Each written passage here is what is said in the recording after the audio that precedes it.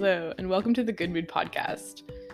In this episode, I talked to Dr. Stephanie Cordes, naturopathic doctor, and we talk about polyvagal theory. We were introduced to the vagus nerve through Dr. Dave Miller, ND, the Gut Gangsta, a few episodes ago. And in today's episode, we learn more about the vagus nerve with Dr. Steph, who is a naturopathic doctor and another mental health advocate, such as myself. Steph is obsessed with polyvagal theory, which discusses how our stress response can throw us into fight or flight, but also into shutdown via the vagus nerve. Through stimulating our ventral vagal response, we can actually enter into the safe and social states that create calm and connected nervous systems and help us heal from trauma or prevent burnout. We discuss the concept of safety and how to cultivate it through context, choice, and connection, which are the 3 C's from the work of Deb Dana. Steph talks about important soothing techniques that can help regulate the vagus nerve. We discuss somatic psychotherapy and how sometimes body work like acupuncture can send important safety signals to the nervous system, calming thoughts and helping us co-regulate. We also discuss my new obsession, attachment theory, and how that relates to our vagus nerve. It's such a fun conversation. Steph is a real ND hippie and she practices in Guelph, Ontario. She's passionate about mental health, social justice, inclusivity, and acupuncture. And in addition to being an ND, Steph also has training as a doula. She's worked with those living with HIV in the LGBTQ community in Toronto. She's a member of POCA, which is a community acupuncture association, and she practices community acupuncture in Guelph.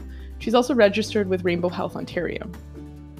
She has a special interest in mental wellness, digestion, trauma, addiction, and LGBTQ health. She believes in increasing accessibility to complementary care using an anti-oppressive and trauma-sensitive approach. And in this episode, we talk trauma, particularly at the end where we mention sexual trauma and violence. So please feel free to avoid this episode if you find these topics triggering, or to let go of this episode when they come up at the end. I'm very excited for you to listen to this episode. It's a must listen for anyone who suffers from anxiety, low mood, or who feels on the verge of burnout sometimes. So essentially all of us. Polyvagal theory and trauma-informed work, as well as somatic forms of psychotherapy, are becoming so much more commonplace, and this is a great place to be introduced to these topics in a conversational and accessible way. Steph is so knowledgeable, passionate, and approachable.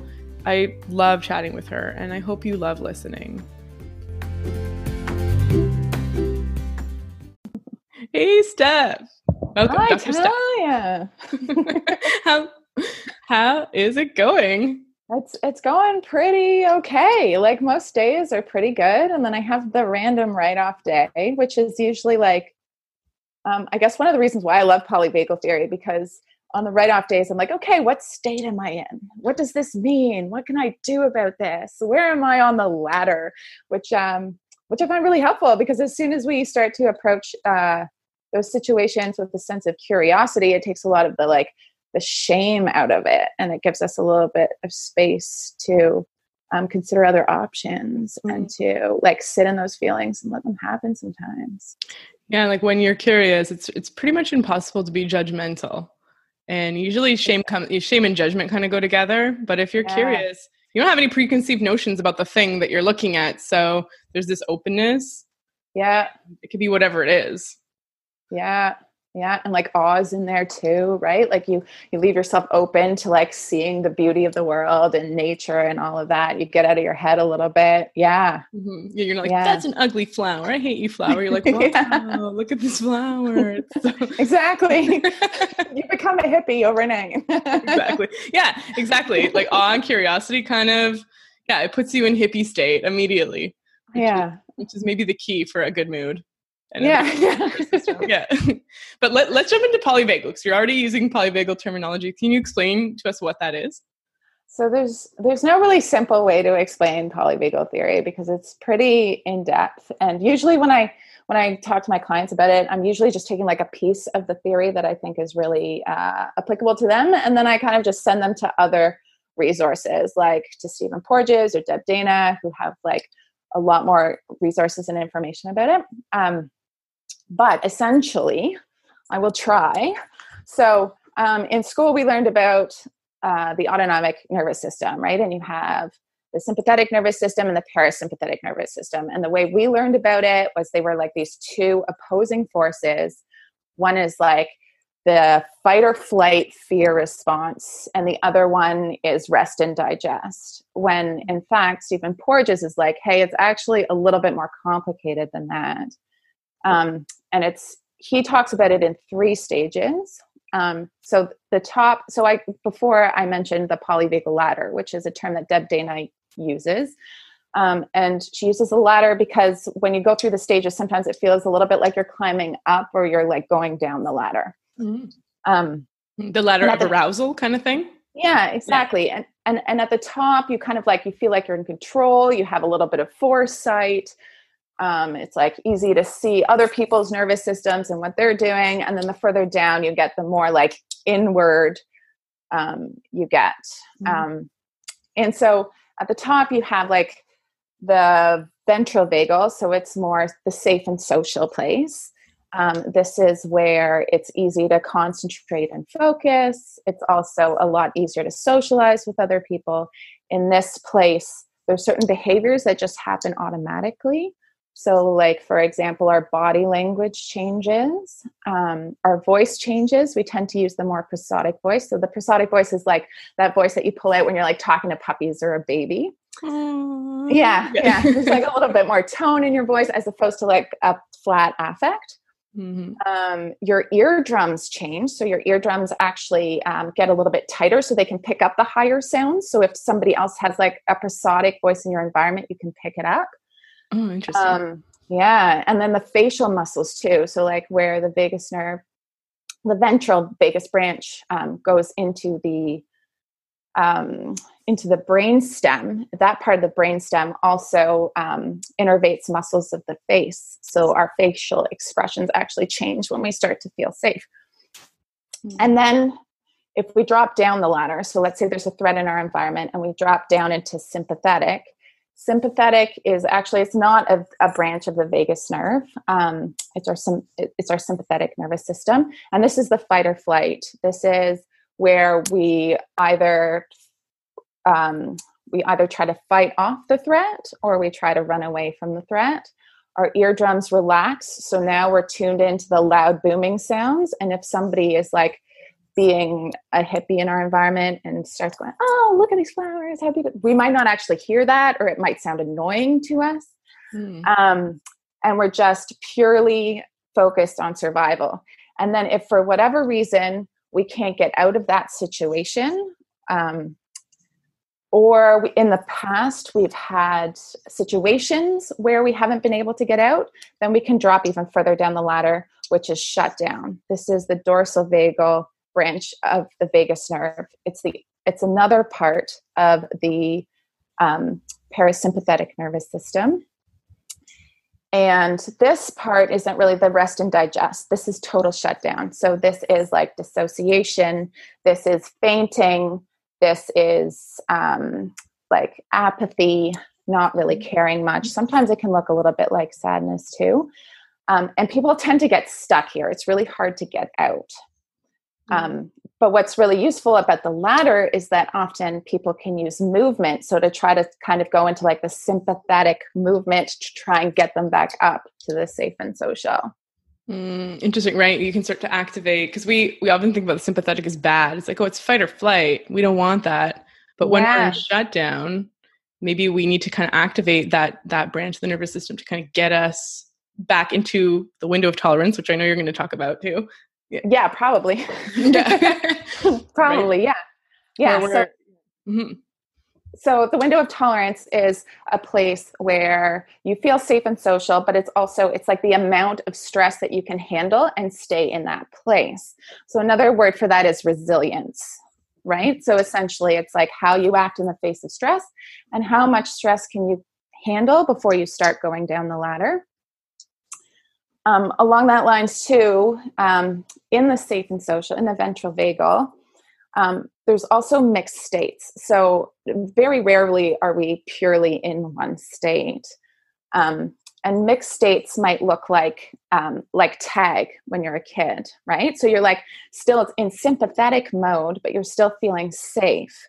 Or when you're embraced by a friend and you're holding still, that would be like the parasympathetic like immobilization, but still in safe and social.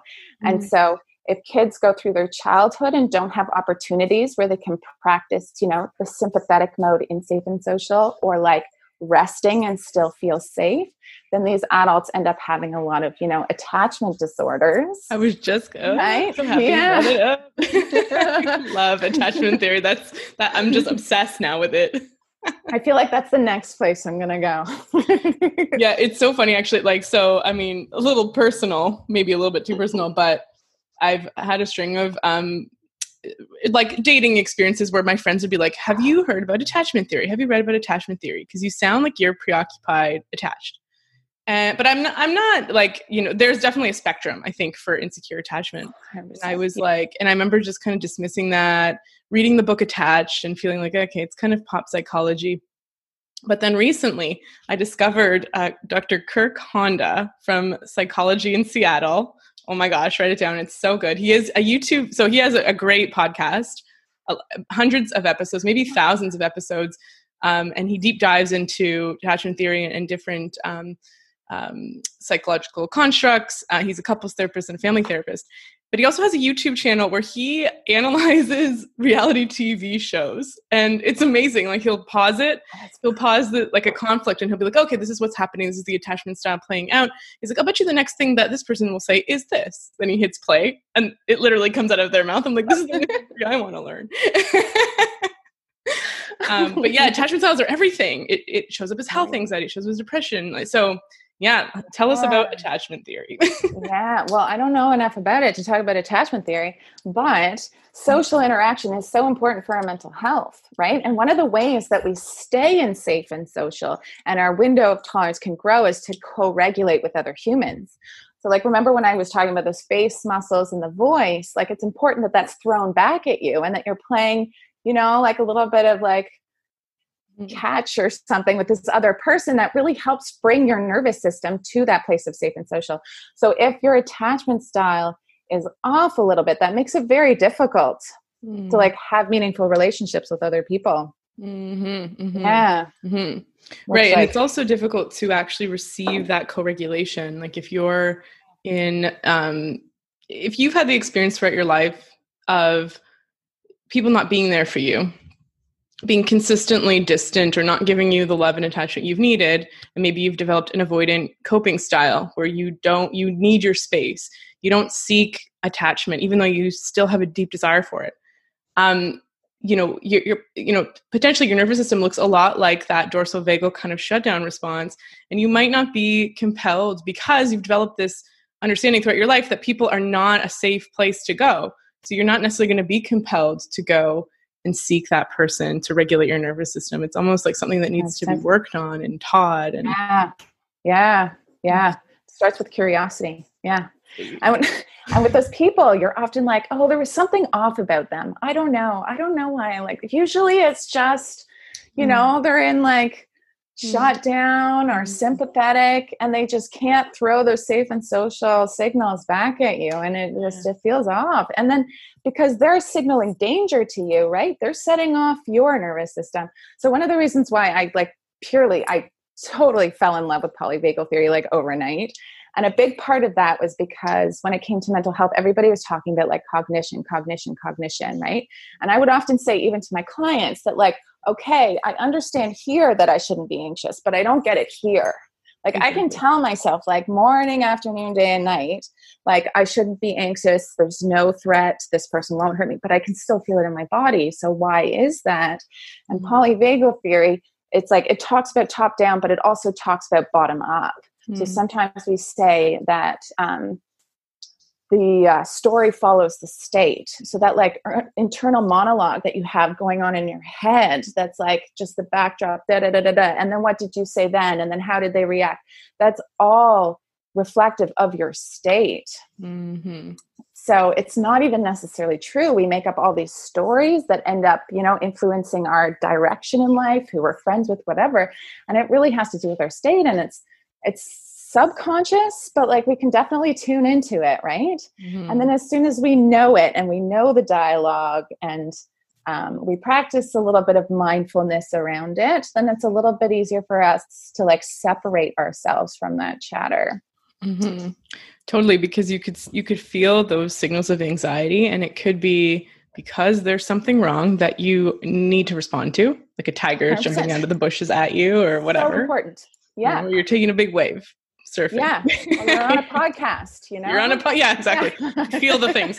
But if you were just sitting in a quiet wood and you felt these, I'm recording a podcast kind of, nerves, immediately your mind is going to start to say, what's wrong? What's going on? There must be something wrong. I'll do this all the time. I'll start to look in my life, like what is out of authenticity, or out of integrity in my life? And then you start searching. But it could just be blood sugar. It could just be 100%. Just the inner workings of the body doing its thing. Yeah. And how do you use mindfulness in this case? Specifically with polyvagal theory, I have recently really gotten into Deb Dana, and she really likes mapping out the states just to get to know yourself a little bit better. So by writing out what situations put you into, usually the best way to start is sympathetic, because people usually really know what that feels like, the fight or flight, the anxiety. So using examples of what puts you into that state, what that feels like in your body, but also then the triggers, like what gets you there. Then usually you would go to the dorsal vagal, so the shutdown, the immobilized state. And again, like situations that get you there or like reinforce that state, and triggers that put you there. And then usually you end in safe and social, partly because it can be really frustrating to not come up with an example of what you feel safe and social in. So this way you're like getting the practice of like, what is the state and what situation am I in? But it also, just because if the person has difficulty finding it, you don't want to start with like a roadblock, a difficult task, right? Mm-hmm. And then with the safe and social, there's like no triggers that really get you there. But like I recently came across the word glimmers, which is glimmers, cute and hippie-ish. Yeah. So like what can get you out of there, but also like what keeps you there. So like for me, it's definitely biking, definitely knitting, walking outside in nature, but also like there's key people in my life that I feel really, really safe and like authentic around. Yeah, those are usually the ones. Oh, and traveling. Oh my goodness, traveling. I don't know what it does to my nervous system, but it's amazing. Yeah, I've recently appreciated the maybe the skill or the resource of using other people's frontal cortices to help me regulate. So when I'm having my spinning, I'll just kind of go to a few key friends and be like, okay, this is what I'm thinking. I know it's ridiculous, but I just need you to tell me that it's ridiculous as well. And there's something about that. Just it's like polling the social group, you know? Yeah. And they're like, yeah, Charlie, that thing that you're telling yourself is no, it's fine. Or they'll just give a different perspective, and then it's okay, I'm good. You know? Yeah. Immediately. Yeah. And I've tried not to. I thought, okay, well, how come I can't self-soothe? How come I can't just do that on my own? Like, you know, with my cognitive behavior therapy thought record and processing. And you can do that for sure. But there's something really powerful about outsourcing our emotional regulation to the community, to our community, you know? Yes. And I think also to say those things that typically trigger anxiety or shutdown around somebody who's co-regulating with you at the same time. So like you're talking about it again, but in a situation where you feel held and like safe in that situation. And it takes a little bit of the trigger out of it, I would say. Yeah. I have like my friend Lisa recently, almost every single time I see her, she's like, did you know we're in a pandemic? I'm like, that's what I tell clients all day, every day. Like, you know, like, sure, there's stuff going on, but we're also in a pandemic. I need a friend to tell me that too. So if we were like, for the last few months, we have, as a society, not been safe or social. I mean, we have been on one level, but there's definitely a level where social interactions are obviously much different, and there is this sort of ominous sense of lack of safety because there's a pandemic going around. How do we actually regulate ourselves in this circumstance, especially since it's new? Yeah, absolutely. I was recently listening to a podcast where Deb Dana was a guest. Podcast. I think it was now it's called Stuck Not Broken, but it used to be called the Polyvagal Podcast with Jason Sinceri. That's how I like initially got into it, especially because his first couple episodes use like music as examples of like sympathetic and yeah, it's great. But Deb Dana was recently a guest, and she said, when we're in safe and social, there's 3 things that we look out for. And one of them is context. So like right now, the context is we're in a crisis. We're in a pandemic. The second one is choice. We don't have a choice. Like it involves us or not. We could like change where we're moving. There's still a global pandemic. And the third is connection. Right? And they're all being challenged right now in a huge, huge way. Yeah. So like, totally. How do we find connection? Or the other day I had a person come in for acupuncture for pregnancy, and I'd never met them before. So I like had to go outside to like take my mask off and introduce myself. Cause I was like, what am I going to do? I can't just like needle somebody with a mask on, and they've never seen my face before. Unless you need one of those masks where there's a picture of the bottom half of your face on the mask. Or there's like the see-through ones now. Have you read about those? Oh, there are? Oh, I haven't seen them. Yeah, for people who need to mouth read. I mean, dentists and nurses and surgeons, they've been wearing these surgical masks 100%. At work all the time. So they're kind of like, why is everyone doing that? But also those situations are typically not very like safe feeling situations. Right. Mm-hmm. So like our society in general really focuses on security over safety. So like think about it, like the police state are like our hospitals. You go in there's security guards, right? There's like really bright fluorescent lighting, which makes me feel like I'm being interrogated. There's face masks. There's just so much there. There's like this, like the building hums at a level that like feels like danger. It's unreal. It's totally you're hearing codes go off. You're seeing people running. Yeah. Can you actually make that distinction between safety and security? I think that's really interesting. I don't know. I haven't really thought through it that much, but let's give it a try. So security, I think security is often this idea of like protecting goods, right? Like protecting property. And then sometimes also protecting people, but it's more like protecting people's lives more so than it's protecting their well-being. Like sometimes people are, like beaten down in like for the sake of security, right? Maybe it's like, like tackling someone to get them out of the way of a bullet, or like push them out of oncoming traffic. There's a roughness to it, even though it has their best interest at heart, Yeah. But I also often see security as something that like reinforces norms and reinforces structural inequalities in a very big way, like especially on our continent. Typically security has been used to protect the property of like predominantly white, straight,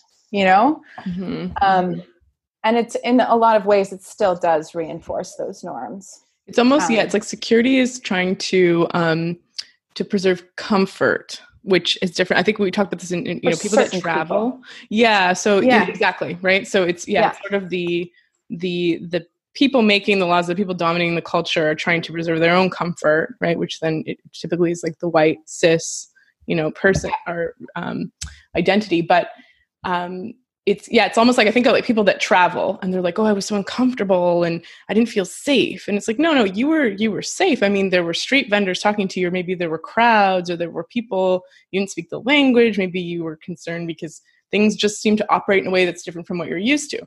There was no lack of safety in that moment. Of course, when you travel, there can be moments when you're unsafe, if you're robbed or whatever. But in those moments, you're unsafe. You were just uncomfortable. And it's sort of this distinction between those two things, it's like there's the actual lack of safety where your body and your mind and your emotions can be harmed versus discomfort where things are just not quite the norm that you're used to. Maybe you're not still occupying the position of power and control that you're used to. Maybe like that. Yeah. Yeah. I usually when I travel, I feel safer. Right. So it's hard for me to relate to that. Right. But it also depends on the place for sure. Mm-hmm. But yeah, there's moments that you could be in danger when you're traveling, but just like you can be in danger at any time, Absolutely. You can be in a pandemic, for example. Yeah, totally. And then safety, there's certain cues that happen with safety. So first of all, for feelings of safety to occur, there needs to be the absence of a threat or danger, because our nervous system, our autonomic nervous system, is always scanning our environment for threat, including our internal environment. It's always like, is something wrong, something wrong, something wrong? And that always takes priority. So, and like quickly, by like a reflex, and shuts down or, overrides any thoughts or whatever. Actually, like changes our thoughts, as we said before. Yeah. So in the absence of that, if like our internal thermometer says it's okay to have these feelings of safety, then we can start picking up on those cues. And I already talked about some of those, like the prosodic voice, the sing-song voice, like certain facial features, but also like predictability, which I think goes along with the travel, like knowing what's going to happen. Like soft lighting is great. Being able to escape if you wanted to, or leave if you wanted to. So like freedom of movement, which is super huge. If you think about schools, like the lighting's off, you're forced to sit down at an age when you have all this yang energy, right?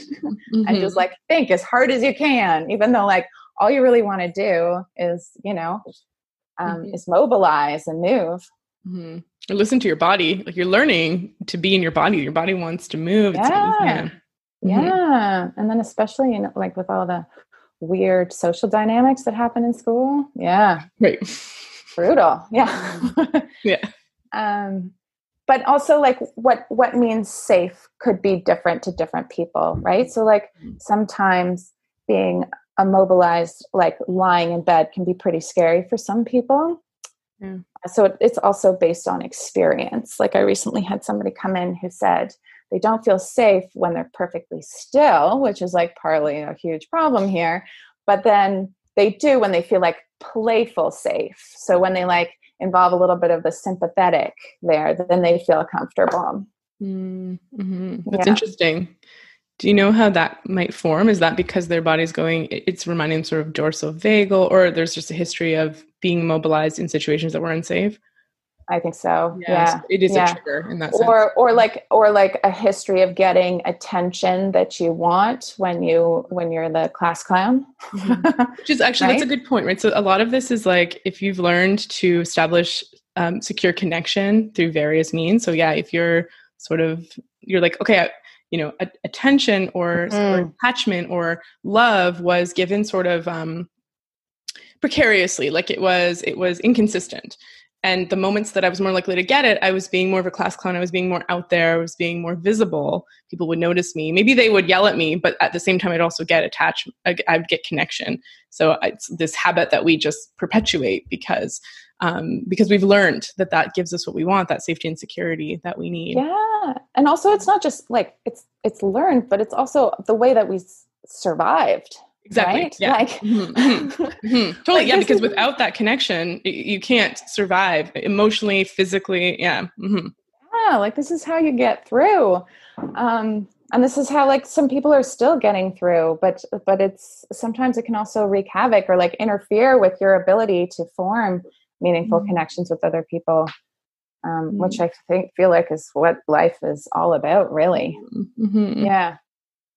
I'm so interested in so we think of dorsal vagal, I'm thinking like, I don't know if you've used the word, but dissociation. So dissociation, derealization, sort of that hypo arousal where we're sort of retreating a bit from life. Like our nervous system is in that shutdown mode. Yeah. And you're mentioning how difficult it can be for a lot of people to identify that they're in that state. And so often with some of the work around learning more about our states, Deb Dana, I think it was the one that you were speaking of, starts with sympathetic arousal because it's obvious. It's more obvious to notice that you're anxious, that your heart's pounding, that you feel sweaty, that you're scared. But what if someone doesn't really feel those things? What if they spend most of their time in that dorsal vagal response? Like, are there tips? Like, can you maybe describe that state for us so we can understand? Yeah, well, there's a wide variety of states, and I really haven't looked enough into dissociation to talk about the different forms of dissociation. But typically, what I see is like sometimes it can be prolonged. Sometimes somebody is in it for a very long time, and sometimes it comes and goes depending on like the state they're in. So sometimes I have somebody come in and they'll be absolutely fine until I ask, let's say, about their digestion, and then suddenly their stare goes kind of blank and their eyes go glossy, and then I know, oh, okay, there's something there that they don't want to tell me, and I'm not a therapist, so I'm not going to dig really hard. This is just kind of where like I might reflect back to them that that's what happened. And like maybe try and plant some sort of a seed. In those situations, I often do acupuncture around it because acupuncture has a great way to make things move without actually like bringing up or reliving that trauma. But to recognize it, usually it's people who have been diagnosed with depression or have difficulty finding joy in life. Often it's like a monotone voice, which again can be like difficult for you yourself to recognize. Like very much sometimes like the chronic fatigue picture, where it's like difficult to get off the couch, or like burnout can look a little bit like that too. There's a wide range that falls within there. Like almost that what we call like adrenal fatigue, where things are just shut down, Totally. Tired, we're foggy, we're coming up with words. Yeah. But then sometimes too, it's like used as a tool. Like recently I had a client come in and we're like talking about one of their parents who they have like a real history with, but like they're like, oh, but it doesn't really bring up any feelings right now. Like it's just not there. And like you can totally recognize that like as soon as they start talking about that person, it's like dissociation. Like they can just talk about what happened, but they can't really feel about what happened. Yeah. I had an experience when I was an intern at the Canadian College of Naturopathic Medicine. I was working with a patient, and we'd had a few sessions together. It was a somatic complaint, a body-related complaint, and at one point he just kind of said, "Do you think this could be related to PTSD?" And I thought, "Oh, yeah, potentially, yeah, because we can't really find a cause for this physical thing. Tell me about that. You have PTSD?" I think we'd had 10 sessions together, acupuncture, and then he with acupuncture needles in, staring at the ceiling, just in a very casual tone, described really significant trauma that had gone on throughout his childhood and his developmental years until he left home at 18. His wife was sitting with us just sobbing as she's heard the story before, but just you could see her expressing emotion because responding to the situation with the level of emotional tone that you might expect, from such from such an experience. And he was just very calmly, and of course as an intern, and like you said, we're not psychotherapists, and especially as an intern, I needed some supervision around how to work with him and help him in that state. But I remember thinking, like he seems so quote unquote cool with it. Like it seems like he's gotten over it, let's say, or he's like, it's not triggering anything for him. He seems fine. He seems strong, resilient. But what was actually happening for him is he was disconnected from the experience and dissociated from it, Yeah. Which in a lot of situations is appropriate, right? Like sometimes addressing that stuff too soon or too fast can just make the issue a lot worse, right? It's like, in a way, it's our body being like, we just can't feel about that right now. Like, it's just, we're not ready. Totally. And that was the supervision advice I got when I was working with the social worker. Talking about the case, she was like, don't start digging, don't start asking questions. What is appropriate to at this moment is to just establish safety generally and teach him about regulating his nervous system and staying in the window of tolerance. I know this happens with EMDR and different kinds of trauma work. It's stage 1 trauma work is stabilization. And I know you do acupuncture. It's like there's many techniques, meditation maybe. And with self-regulation too, there's different kinds of self-regulation, right? There's like top down and bottom up. We so often talk about the top down stuff, but it's like the bottom up that's really important to polyvagal theory. So top down is like mindfulness, meditation, CBT.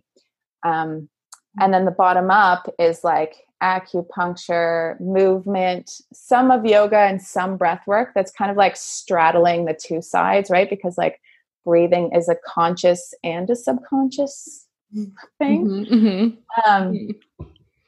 But so the parasympathetic nervous system, 90% of it is the vagus nerve. So the vagus nerve plays a huge part in the parasympathetic nervous system.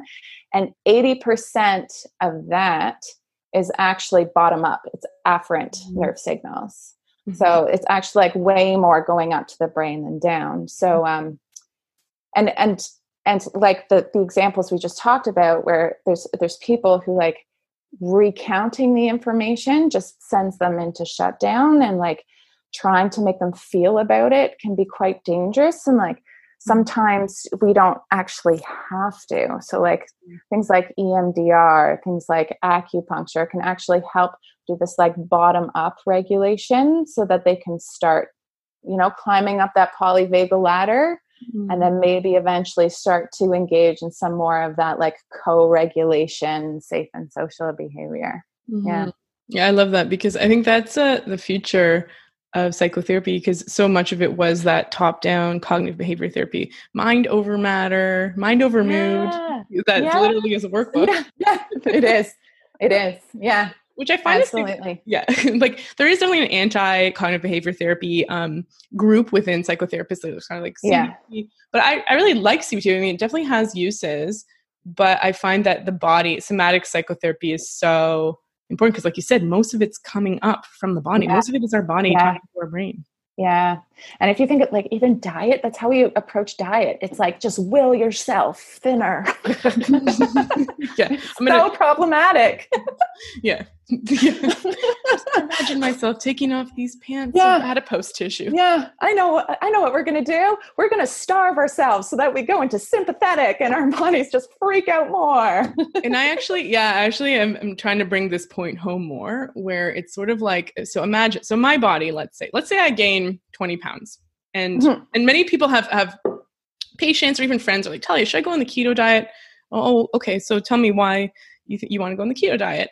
Well, I just been reading about it, and truth is I want to take off these 20 pounds that I've gained. Oh, okay. Well, tell me about those 20 pounds. Like, first of all, is that inappropriate weight gain? Or sometimes people will say something like, oh, I just don't feel like myself. Like, I just feel like I'm a little, okay, that's fine, because you can talk about how we're socialized to want to be thinner and and all that. But sometimes we just don't feel like ourselves. We feel like we've strayed a bit from our equilibrium, our norm, and maybe that looks like weight gain as part of that picture.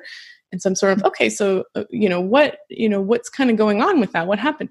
Oh, I haven't really been exercising, and I've been feeling, or this happened in my life, or essentially there's an extra stress that's been placed on them. And so it's like, well, why would we then put you on a diet that's going to increase your stress level? So because your body is maybe like, okay, you know what?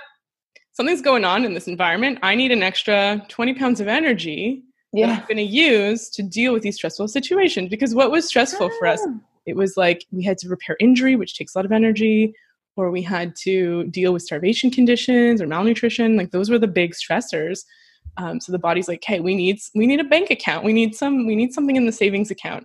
And we're like, no. We're like, no, we're going to starve you.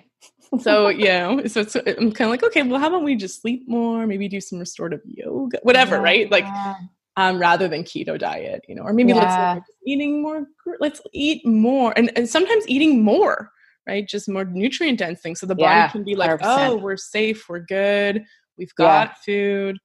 So a lot of this is counterintuitive from what we've been taught, which is like, count your calories and put, Yeah. and exercise really hard. Again, sometimes that can increase sympathetic too if you overdo it. Right. Just in case your body was like, are we running from a tiger? It's like, oh yeah, we are for sure, because we're running a marathon away from this tiger. Yeah.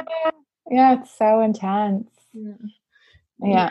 And so things like acupuncture, I think self-compassion is something too with like stabilization. It's helpful. 100%. Yeah. What other bottom up, like what other techniques do you use with patients, or have you found have been helpful? Because you even mentioned food, like how does that sort of manifest? What kind of recommendations do you make around that? Yeah. So like you said, I often do approach it like changing the diet a little bit in terms of, okay, let's make sure you're getting enough fats, proteins, and fiber so that your blood glucose isn't going all over the map, because that can usually change your window of tolerance and send us down the ladder. And of course, like hydration as well. Often adding green veggies can make a huge difference, because a lot of, our B vitamins, minerals, all of those things, folic acid, important. And then, so I've done like a couple self holds for people. It's usually like touch and go depending on the person how open they are. Sometimes it's like, oh, let's try this self hold. Like I learned this self hold from, I think her name is Marika Heinrich in Guelph. She did like a somatic experiencing group once. And she talked about how like, if you cup the side of your face with one hand, because your vagus nerve comes into your ear and the side of your face here. And then the other hand you hold over your heart, because your heart is innervated by your nervous system. And you just kind of like hold that and hold your head for a bit. It's quite relaxing and it feels really, really lovely. So like I recently did that with somebody, or like self hugs. Sometimes it's like an action. So I also really like sometimes talking about ritual, because our lives are so devoid of any kind of like ceremony other than, like graduation or Christmas. And like often those center around commerce. Yes. Right. So to have something like, for example, somebody lost their parent and they felt like there were some things left unsaid. So I was like, why don't you write a letter and then do with that letter what you feel is good, like burn the letter or bury it. Sometimes like doing an action can help release those emotions too, instead of having them stuck in the body. I actually heard somebody say, this is real off the hippie charts, but they're like, oh, depending on like your astrological sign, if you're air, water, earth. Oh my God. Like, so if you're an earth sign, bury a letter. If you're a fire sign, burn it. I was like, oh, for sure. Because for me, I want to put it in a bottle and send it out to sea, because I'm a water sign. So air, stop and throw it to the wind. It's so funny. Yeah. I don't think I'm like quite confident enough to pull that one out. Yeah. Sometimes I'll preface things like that by just being, because there's something personal about that. You might be like, well, I don't identify at all with being a Virgo, but for someone that does it connects it somehow to 100%. It makes it meaningful, right? It's important. And it makes the action that much more powerful. And then I often also use like nutrients or herbs, depending on, what stage people are at, what their other symptoms are. But recently I've like really gotten into using GABA, partly because it's so affordable, but also it's so effective. And then I'm like, okay, GABA works for you. Now I have all these other things that I know also work on GABA. And for the longest time, I wasn't dosing it high enough. How they talk about like the pharma GABA versus the regular GABA. I find the regular GABA works just fine. I just need to dose it higher.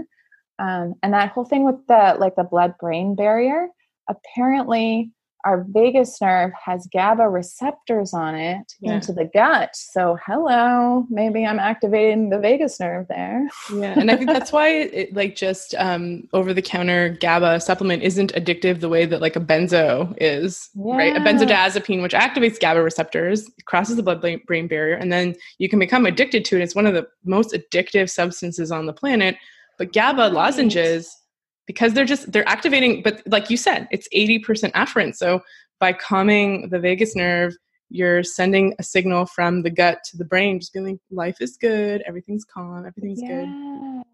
Yeah. And then there's also like on the way up in the brainstem, there's the gatekeeper, right? Who's like, is this important information? Is this going to go to the brain? Is this not going to go to the brain? So like perhaps too, by having those like checkpoints on the way up, instead of it just going into the blood-brain barrier, it's not like being punched across the face. It's more of just a like, hey, let's lift you up a little bit. Yeah, like let's really, here, there's competing signals. Like there's the signal of danger coming from the body, or whatever emotions, and the mind is receiving that. But now there's another signal. There's some GABA, which, just for whoever doesn't know, is a calming neurotransmitter. Yes. It activates the vagus nerve, parasympathetic nervous system. So it's like, okay, well, actually, here's a GABA signal. So it's kind of calming, maybe muting that danger signal. Whereas, like a benzo, a lot of people will talk about how, oh, my doctor prescribed me anxiety medication, told me not to take it longer than 2 weeks, which is now standard. So we really don't have pharmacological tools for anxiety anymore, because the benzos are so addictive. And SSRIs. Maybe exactly, like SSRIs, but they're like, okay, so I took Ativan, or I took clonazepam, I took a little bit, but I felt like it made me so tired, because it just, like you said, punch across the face. You just press that window of tolerance right into hypoarousal. Yeah. It's like override. Totally. It's almost like the vagus nerve is there as like the conductor, right? To be like, okay, we're going to let a little bit of like sympathetic in here. Okay, we're going to put the brakes on that. That's feeling a little bit dangerous and that's not appropriate. Okay, we're going to relax. We're going to whereas like the GABA is just, the benzo is just like, you're out. Yeah. You're done. There's a tiger that's clawing at you, but you're not responding. Yeah. Which can feel like dangerous, except you can't have that response anymore. Yeah. It's like you want to be able to operate heavy machinery if you need to. Yeah. Anything that's like, don't operate heavy machinery, you're like, okay. I know. This is mean. Yeah. You might not want to use the dishwasher under the influence of this medication. It's but no, I think GABA, I've experienced a renaissance with that too. I love it. Yeah. Mm-hmm. Yeah. Mm-hmm. So good. Mm-hmm. And then like probiotics, probiotics also can release GABA. Mm-hmm. Mm-hmm. So again, that's like another connection. Like it might work through the immune system, but it may also work through the vagus nerve. Yeah, I love how this all comes together, because Dave Miller was talking about, he was a couple episodes ago, and he is talking about how same thing, like the butt to brain connection and working with the vagus nerve and taking the stress off the physical danger signals of the gut. So like anytime there's inflammation, that sends information from the vagus nerve to the brain being like, there's an issue, there's danger. And so he's like, by just calming the gut with, deglycerinated licorice lozenges or something, it can help just take a load off that signal. And then Kim Bretz, who's the microbiome person, she again is talking about GABA and the microbiome and how, again, this information travels with the vagus nerve. And so I love how vagus nerve is getting its time in the sun. Yeah, it's such a star right now. Yeah. Cranial nerve head. Yeah. And when I learned about it, it was like, oh my God, my nervous system makes sense now. Right. Like now I get it. Like I always got it, but it's quite an experience to have words for it. Mm-hmm, mm-hmm. Yeah. Mm-hmm. Right. Yeah. You can start to say like, how are you on the Vegas scale of 1 to 10? You're like, pretty good. Pretty. Yeah. Or like a couple weeks ago where like I looked at, I think it was like a flower, and I was like, usually this would make me really excited. Like, what's going on here? Oh, I'm in a shutdown. And it's so nice to say like shut down instead of depressed. Yeah. Right. Or like sometimes I'm shut down, but I'm not sad. I'm just like, I just emoted for too long. I was spending too much time on other people's emotions that I'm just like emotionally burnt out. And like, I'm at a place where I just like need to stare at a wall, but it's like, oh, I'm not depressed or sad. I'm just like shut down for a little bit. This is like a bit of a reset. But then also when it hits a point of like, okay, now I'm feeling stuck. What do I do? Okay, let's do like some soft movement. Like maybe like running on a treadmill right now isn't a good idea, because I don't necessarily want to be like in full blown sympathetic, but I want to like nicely get myself up there. And then if I'm feeling anxious, okay, now maybe is the time to like go for a run to release some of that energy. Right. Mm-hmm. Yeah. That's really it's through recognizing it that you can then name it and then respond in the way that you deem appropriate. Exactly. And a lot like mindfulness, the more you talk about it and the more you explore it, the more that is accessible to you in the moment. Because it's like really, it's like subconscious, but available to us consciously. But like we got to tune in to do it, right? Mm-hmm. Yeah. Mm-hmm. Yeah, and it's so true, because I think a big part of it, like even if I think of mindfulness, a lot of mindfulness almost encourages, because back to attachment theory, I think initially when they were doing attachment theory came from Mary Ainsworth experiments with the babies. Yes. Just for listeners, like so strange, like the strange situations test, where there'd be like a 6-month-old baby. So obviously that baby, it cannot exist without its mother or a primary caregiver, primary parental figure. And so the mother or whoever would leave the room. But I think these are experiments, I think in the 70s or 80s. So it was a mother in all the cases, but they've done it with other attachment figures. So the mother would leave the room, and 70% of the babies would be appropriately distressed and then soothed when she returned. About 30% of the babies would not care. Like they didn't seem to really interact with her when she was there. And when she left, they didn't really notice. They were more interested in like a box of toys in the room. When she returned, they didn't really look at her. They didn't really care. That's more associated with avoidant attachment style. And then about another, sorry, that was 15%. Another 15% were extremely distressed when she left the room. And then when she came back, they weren't easily soothed. Some of them were violent towards her. Some of them were extremely clingy. They wouldn't leave her alone anymore. And that's associated with the more preoccupied or anxious attachment style. And I think and actually when those experiments were first starting, because the man, John Bowlby, that came up with attachment theory, he was British, and in that society or that culture, it was almost heralded to be avoidant attached. So it'd be like, exactly like children are seen and not heard. You shouldn't talk to children in that, I forget the name of the voice that you're talking about, prosodic, the prosodic sing song. Yeah, don't talk to children like that. Talk to them like adults. You got to be stoic. Exactly, stoicism. But they actually thought that the avoidant attachment style was normal. And it actually, that attachment style doesn't exist. They've repeated the experiment. It's so interesting. They've repeated this experiment in different cultures. And they found, for example, in Japanese culture, the avoidant attachment style does not exist. And it's simply just because the way that children are raised typically in that culture, where they really are with their parents and with their family units all the time. There isn't any time when the parent's not there. So that was sort of seen like the avoidant attachment style. The child that's stoic, that doesn't care if the mother's there or not, was seen as the healthy, quote unquote, healthy type. And I feel like a lot of mindfulness circles, because one of the misconceptions with mindfulness is like, oh, you're not feeling your emotions, or you're not reacting to your emotions, so sometimes it can attract more avoidant attachment styles and potentially encourage that too, right? Like, but I think the point that you've been making is that that mindfulness is about really understanding what's happening with your internal state and noticing if you are in shutdown, or noticing when you are in hypoarousal, or that sort of dorsal vagal response, and then being able to respond appropriately. It's not just about like, well, I have an emotion, I need to keep everything in and controlled and down. 100%. And like sometimes not even act on it. Sometimes just choose not to act on it. Mm-hmm. But sometimes even just noticing can take a little bit of the edge off of it, or like make it less overwhelming. Mm-hmm. It also puts us in a position to like act versus react. Mm-hmm. We're like more likely to question what we're going to do if we're like, I'm feeling angry because I'm in sympathetic because of something that happened to me earlier today. Is this really how I want to act? But I mean, sometimes too, like you just can't stop it. You're just mad, right? Well, like it's not, you don't, it's, and it's totally not about not being mad. Yeah. It's maybe accessing the primary emotions if anger is a secondary emotion, like, oh, I'm actually hurt. Yeah.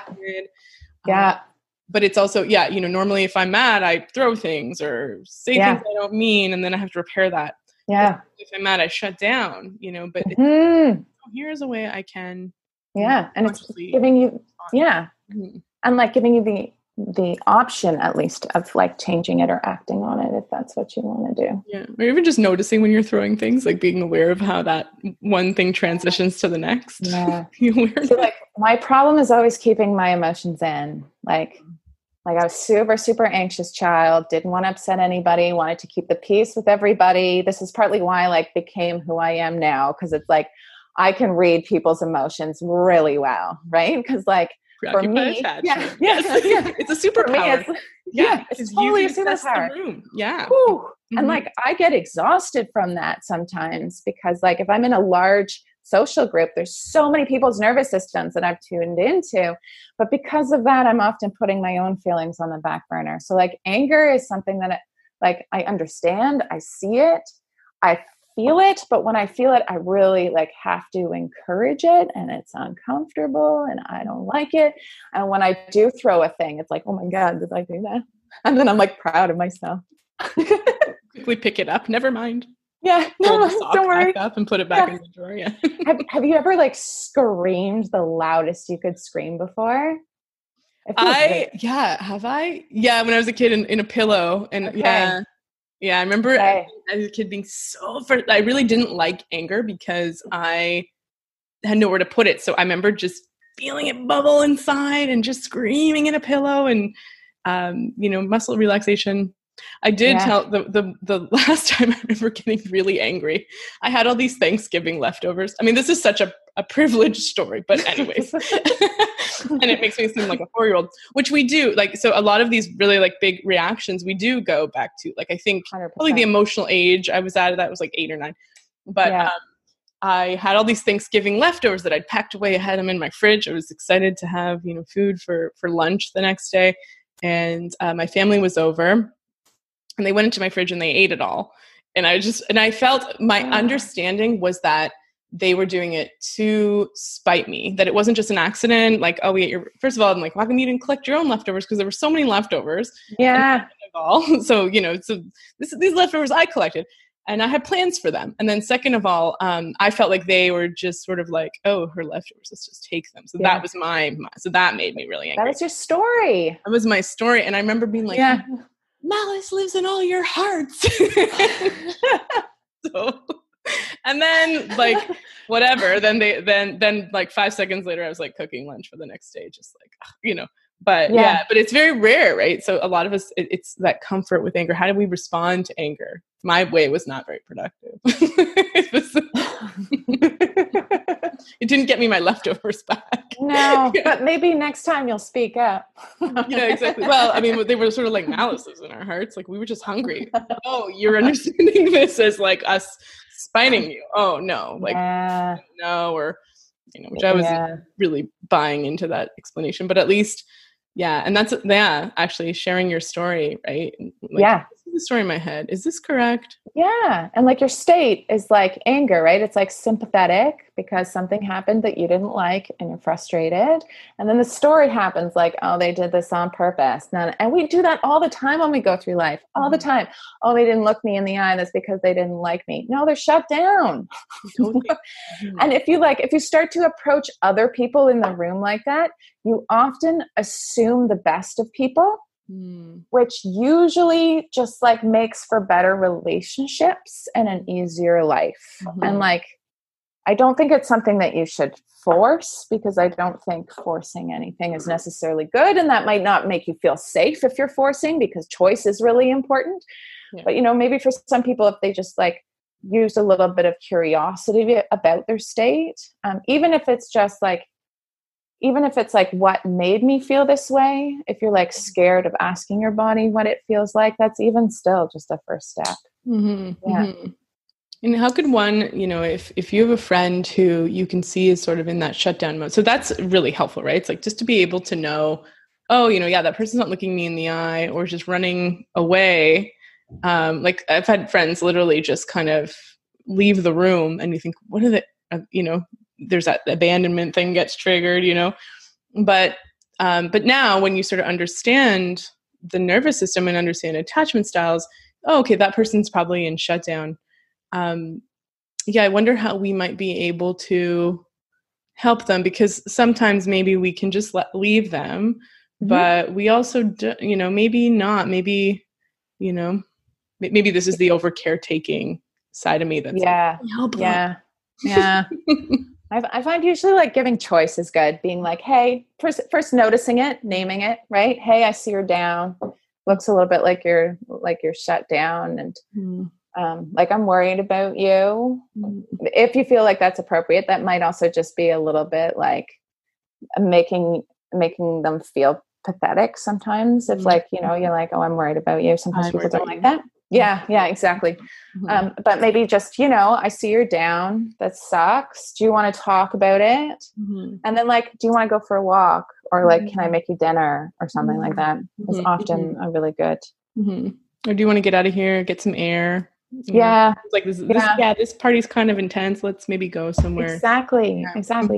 And a lot of people too, when they're in that state, they might like company, but they might not necessarily like to chat. So like often I really like what we call parallel play, where it's like, like maybe do crafts together or like watch Netflix together, something that doesn't really require interaction, but where like the body is still there, and where, if you do have something that comes to mind that you want to say, the person's there. but there's like none of the, so one of the signals of threat is judgment.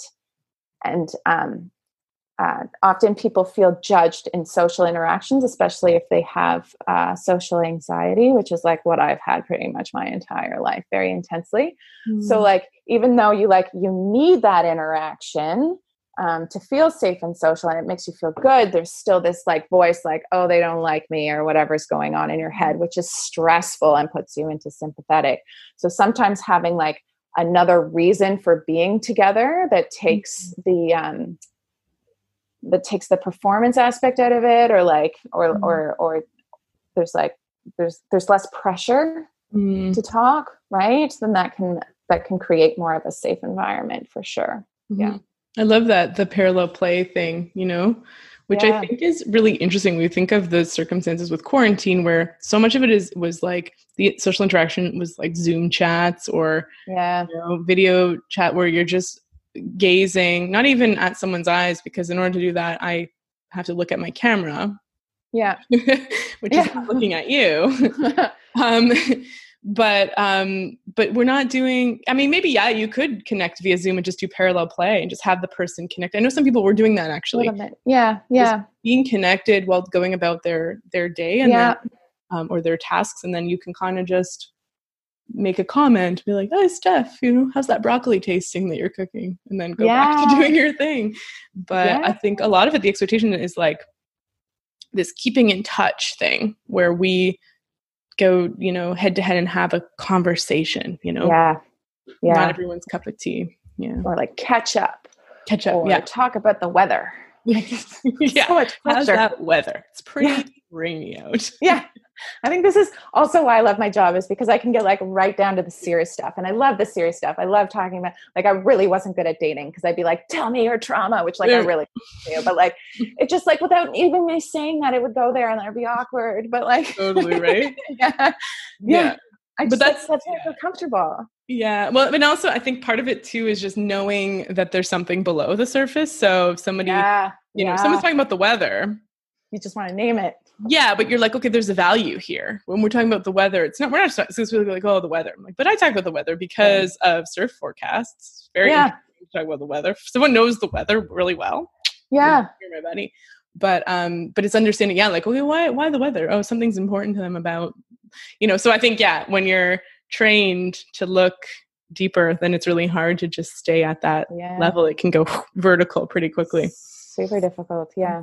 But another safe and social, I was just reminded of another signal that we can send out over Zoom is that of mirroring. So mirroring is when you copy the other person's movement, whether that's like going like this or like this. And we like naturally mirror what the other person is doing just to show them that we're intrigued, that we're engaged, that we're safe. So one of my friends has been doing this like expressive art sessions over Zoom. And for one of them, we actually like, we did like hand movements of how it felt how the session felt, and then everybody copied it. It was really cute, and it felt so good. What was your hand motion? I don't know. Yeah. Right now I want to go like this. Yeah. Yeah, exactly. Yeah. And then everybody else did it, and it was like, oh my God, that made me really good in here. Yeah. In here. Well, you felt validated. You're like, oh yeah, everybody had the same experience. It's that rewarding feeling of, we all had a similar experience, but this is evidence that it was a really similar experience from internally as well. It wasn't us. Like if you're all looking at the same thing, like that analogy of the elephant where people who are blindfolded touch an elephant. One person goes, oh, they touch the tail. Oh, it's the snake. And one person touches the foot. Oh, it's a tree trunk. But you're like, we're all looking at the same elephant. We're all experiencing life in the same way. We're all together. It's true. Yeah. We're all making this hand motion in response to the same session that we were in, Yeah. Yeah. Like it reminds us of like the greater stuff, and it puts things into perspective. And I love so when you're talking about the hands on the body, the self-holds they're called. Self-holds, that's right. Yeah. And this comes up a lot. Like there's a book, Bouncing Back by Linda Graham, it's a book about resilience, and then Kristen Neff and self-compassion. There's a lot of hands on the body for oxytocin release. And I remember actually had a bit of a breakthrough with a patient talking about this last week, where I was like, it's because if I put my hands on my body, I'm like, okay, I feel a hand touching. I'm more in my hands as the experience. It's kind of like looking through a chain link fence where you can look at the chain links and then the background's blurry, sort of a, what do you call it? Shallow depth of focus, like a camera lens, or you can focus on the background and the chain is blurry. So I'm like, yeah, I can feel myself touching my body, but I can also focus, which takes a little bit more effort, on my body receiving the touch. And there's something all automatically soothing about that. And I think we did it together and she was like, oh, right. Yeah. Like it does feel like being held, Yeah. Beautiful. It can be really powerful. It super can. Yeah. And the hand on the face. Yeah. So nice. It reminded me of have you seen the Midnight Gospel on Netflix? Oh yeah, it's so good. That last episode where it's talking about meditation, and they start with the finger, feel what it's like to be in your finger, to be your finger. What does that feel like? And then feel it the hand, and then the arm, and then the other arm, and then your limbs. Oh, it's so good. It's so good. Yeah. What's it like to concentrate all of you in your finger, the tip of your finger. Yeah. And all of a sudden there's a change in your experience, you know? So intense. So but meanwhile, you always have a finger. There's always sensation in your finger, Yeah.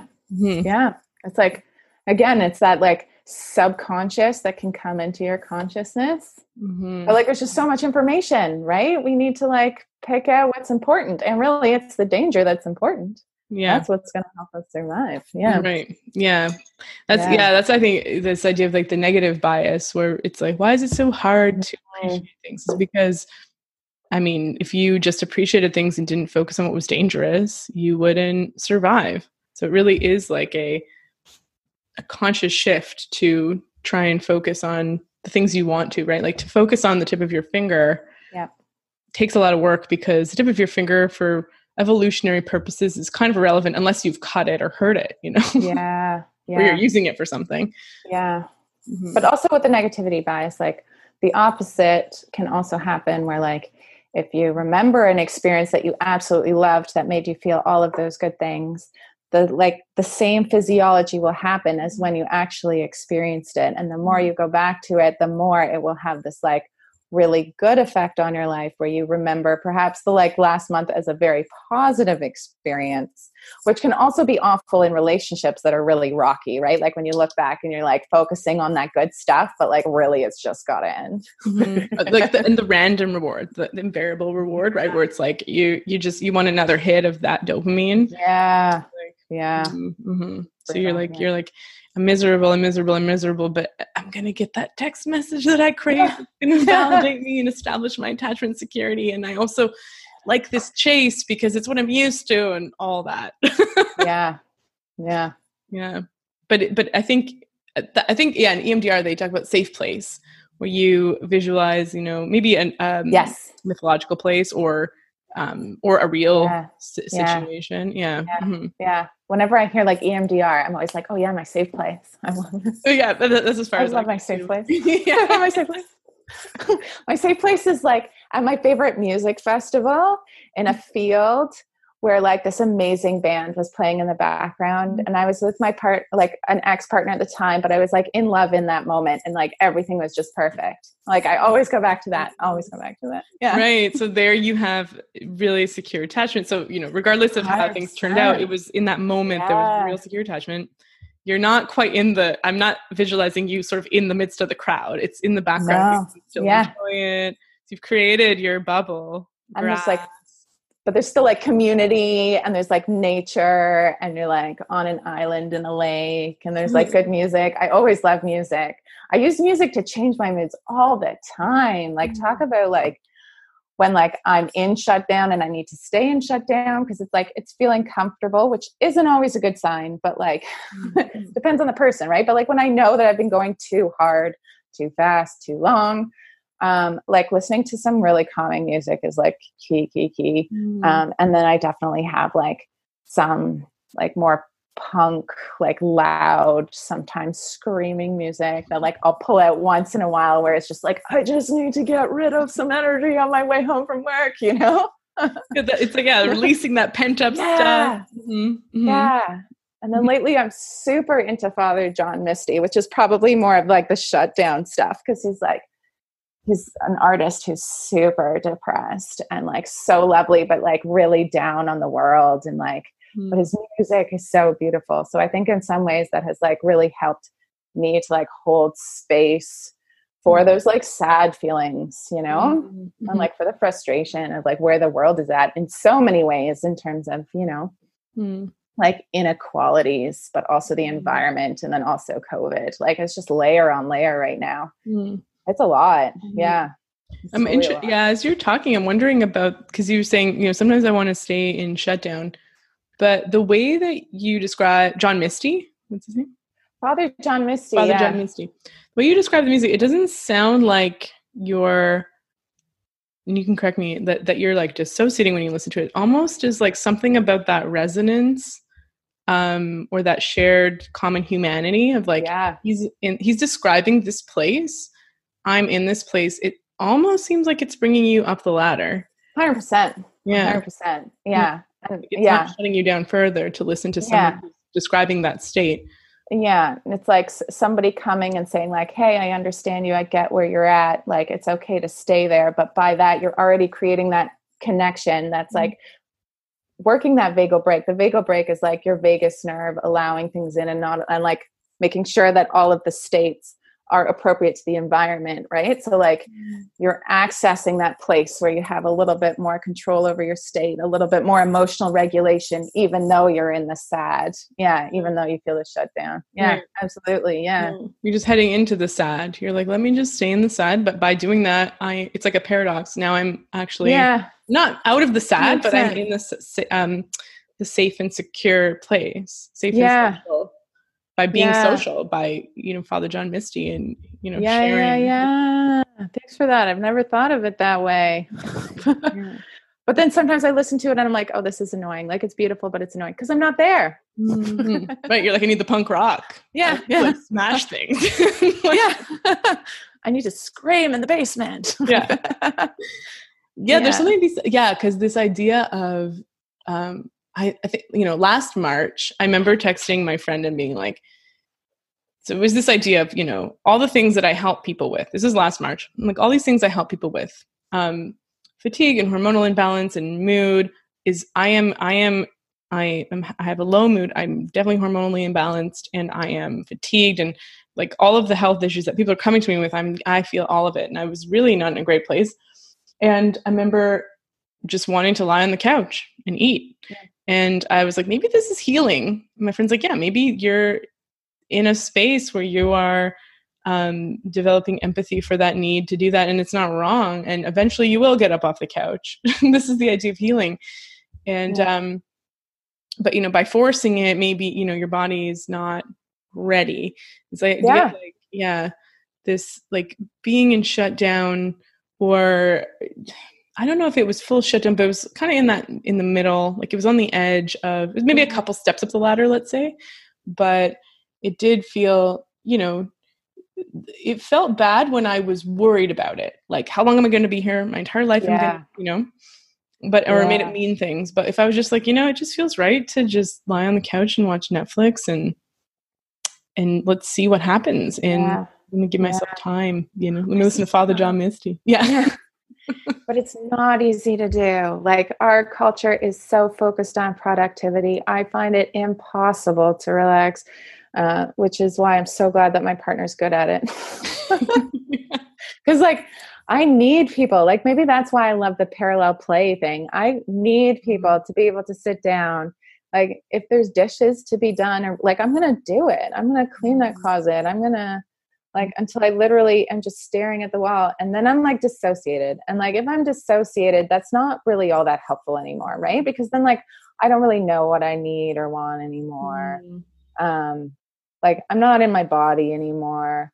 If I'm like watching too much Netflix, or like, playing a computer game or something for too long, it gets to a point where like, okay, for the first half hour or hour, that was probably restful, but then you're just like so tuned out that it's like, it's not really good anymore. Yeah. And you feel stuck. I think that's you get stuck. Yeah. Like, I feel like I'm done getting enjoyment out of this video game, but I can't stop. Yeah. And I think people in general are pretty good at knowing when they're stuck. Like, a lot of people will use that to explain what their mental health feels like, right? Like, a lot of people just intuitively use the word stuck, but sometimes, like I said before, sometimes it can also just be like really comforting. And I think especially in a way that like, sometimes if you're hanging out in the sympathetic for a very long time, it can just be like so much that to like go one step further down where you just don't care, can just feel really, really soothing, but also dangerous. Especially, if there's some of that fear around like starting to move again. And especially if you start to develop like, panic around coming into contact with other people, right? Because like, the longer it's been since you've had a social interaction, especially like a good social interaction, it's hard to like be interactive with somebody and show those facial muscles, and right, like, it's a little bit of like a thing you need to flex. It's a thing you're supposed to learn from your parents. Totally. And your community. I should say your community. I really don't think it's like solely up to the parents, but like today, a whole lot of parents are in fight or flight and in shutdown, and they're not able to do that for their kids, right? Because, because we don't take care of each other very well. And we're in these nuclear family units, which now it's being revealed to us, like, we really did have a village, but it wasn't quite a village. We had daycares and we had childcare in school, but now that's all shut down. It's really just the nuclear family units. Yeah, 100%.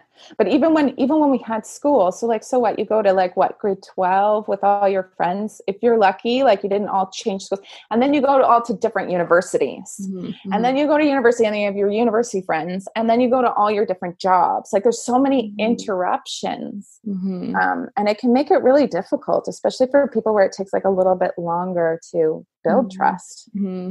I completely relate to this, like, socialization being a muscle that you flex. Like, I remember moments when like being in shutdown throughout my life for periods of time, and then returning back to the social world and feeling so socially awkward.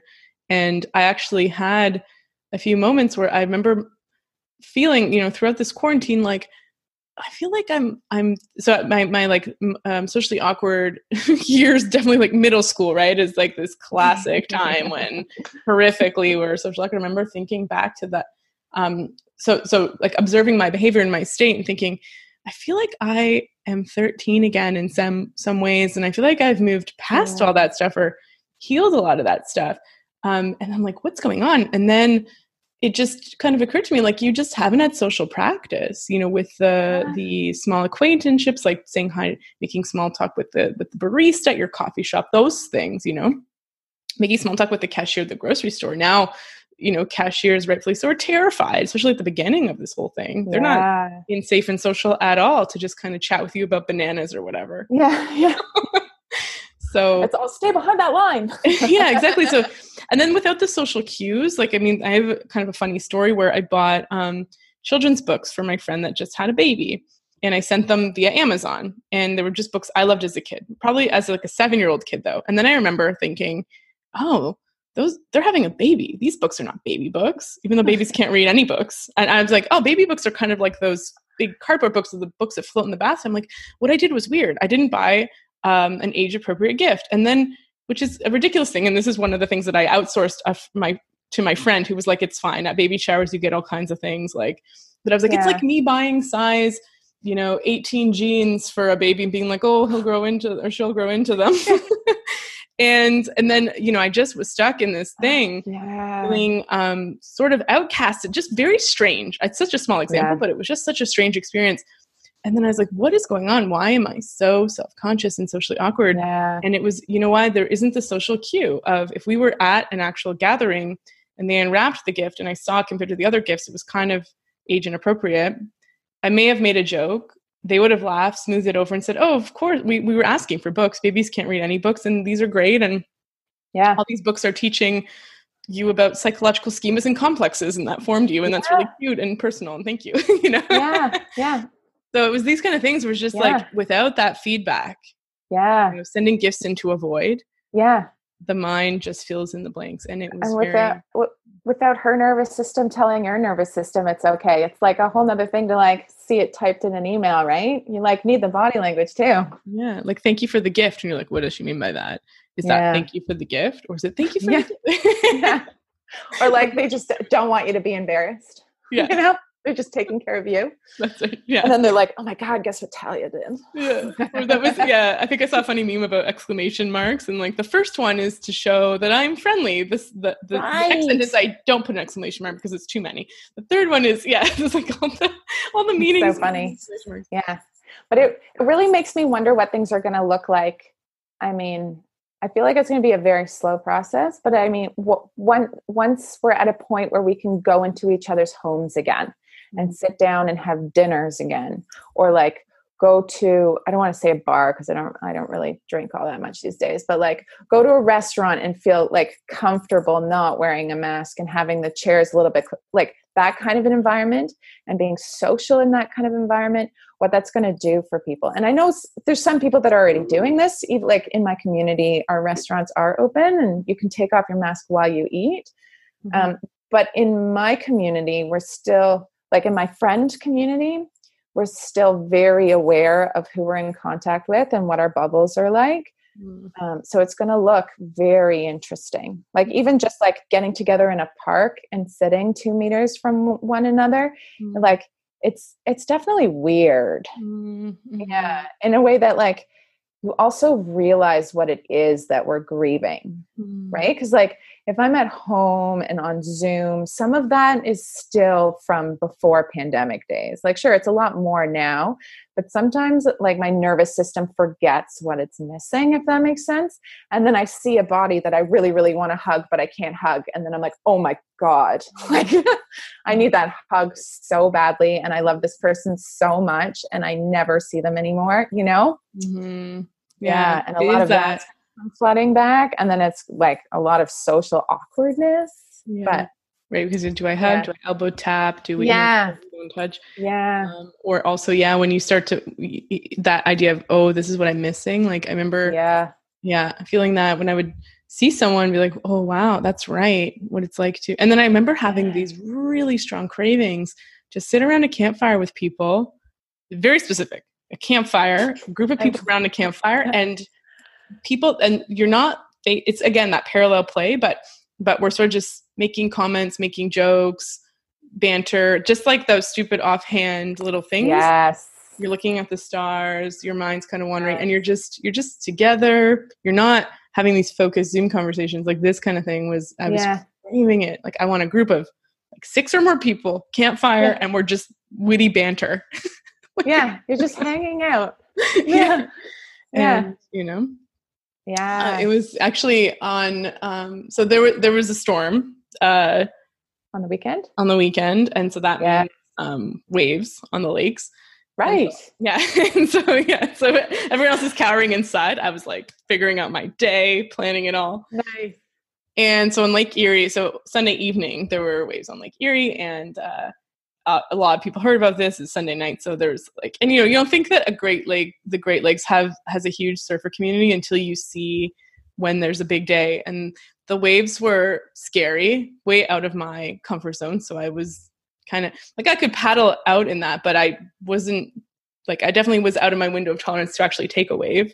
Until my friend was like, you have to take at least one. And then I just wiped out, lost my Oura ring. It was just, and then I was like, yeah, I think yeah, it was okay. Oh. And yeah, I'm like, at least I tried.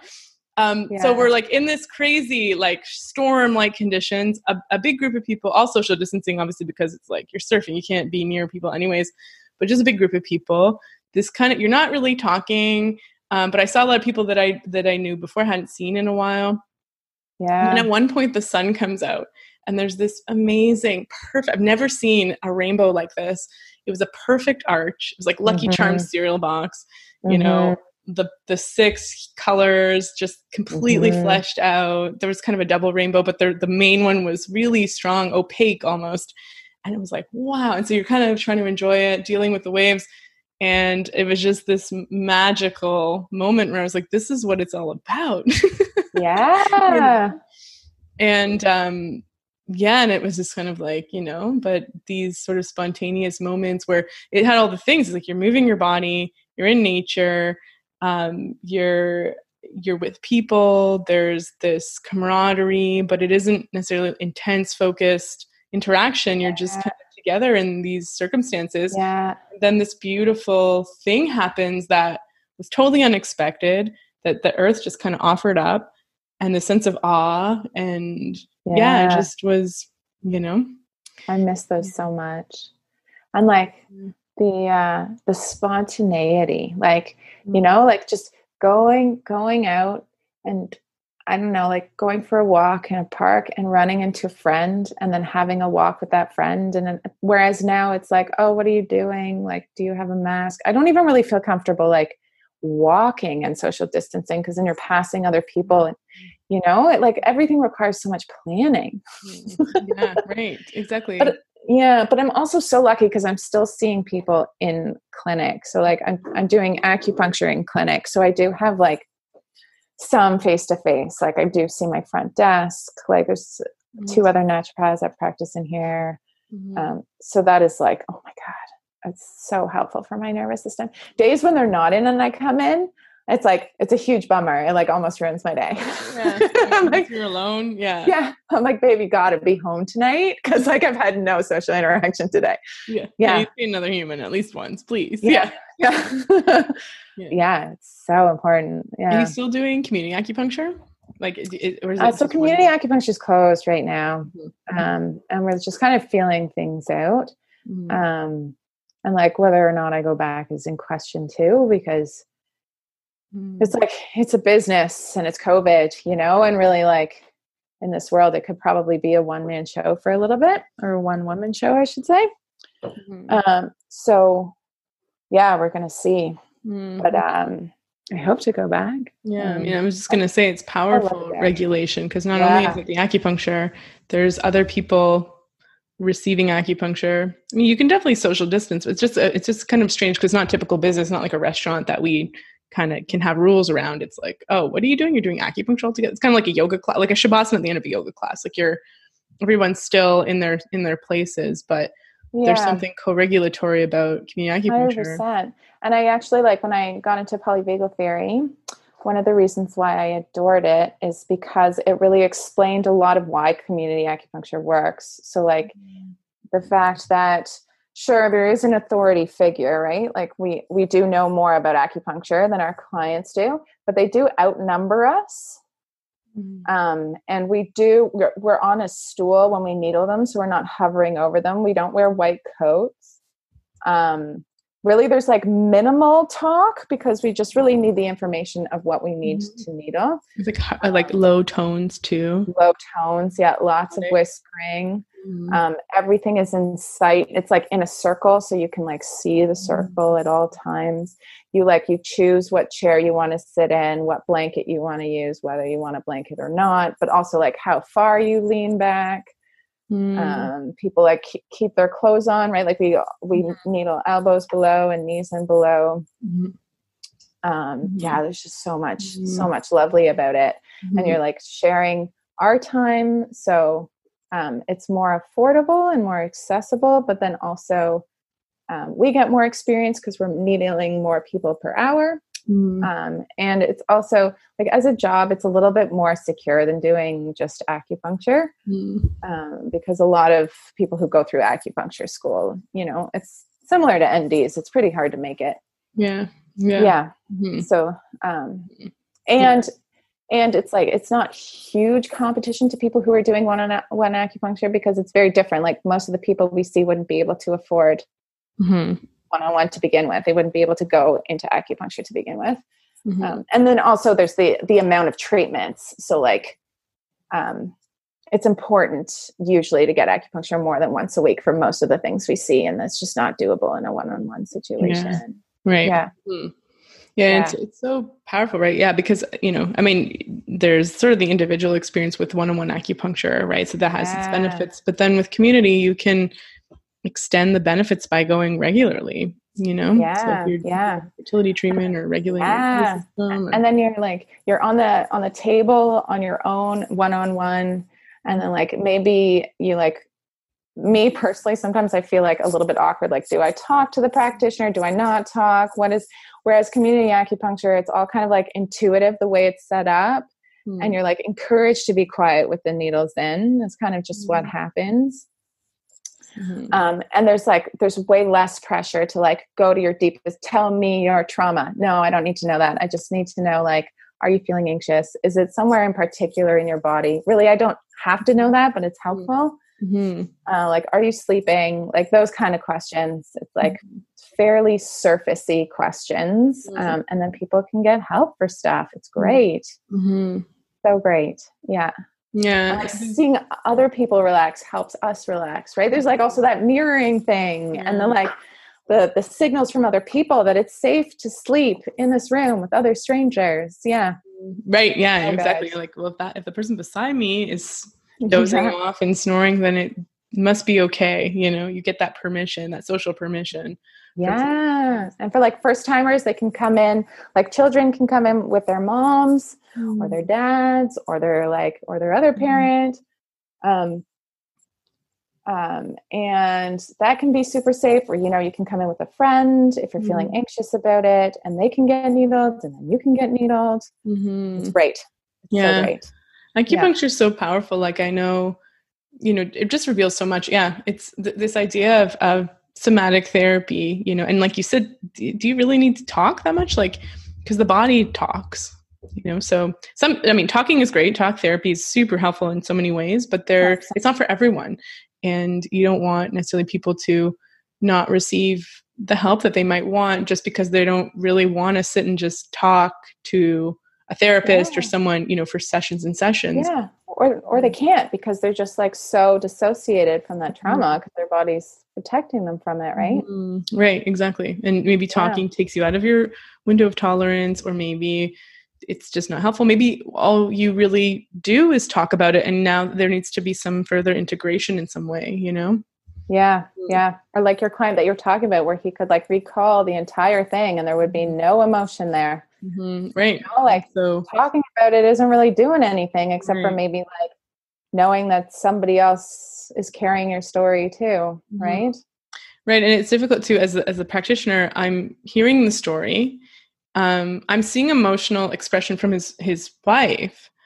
So there is an emotional tone in the room, but it's not coming from him. And so it's not eliciting an emotional response in me to be able to mirror or match. It's sort of, it's really just information, and so once that information's conveyed, maybe we don't really need to talk anymore, unless it's helpful for him. But it seemed like he knew his story, was reciting it and to kind of fill me in, but it wasn't doing much for him to speak it. And potentially, and it's hard to see this, especially as a new practitioner, but it was potentially actually doing him harm to speak about it because he seemed calm.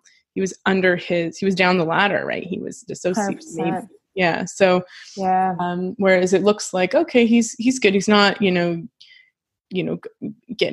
a panic attack, and he's not throwing things. He's not dysregulated, but he was dysregulated. It just is not as apparent when it's hypoarousal.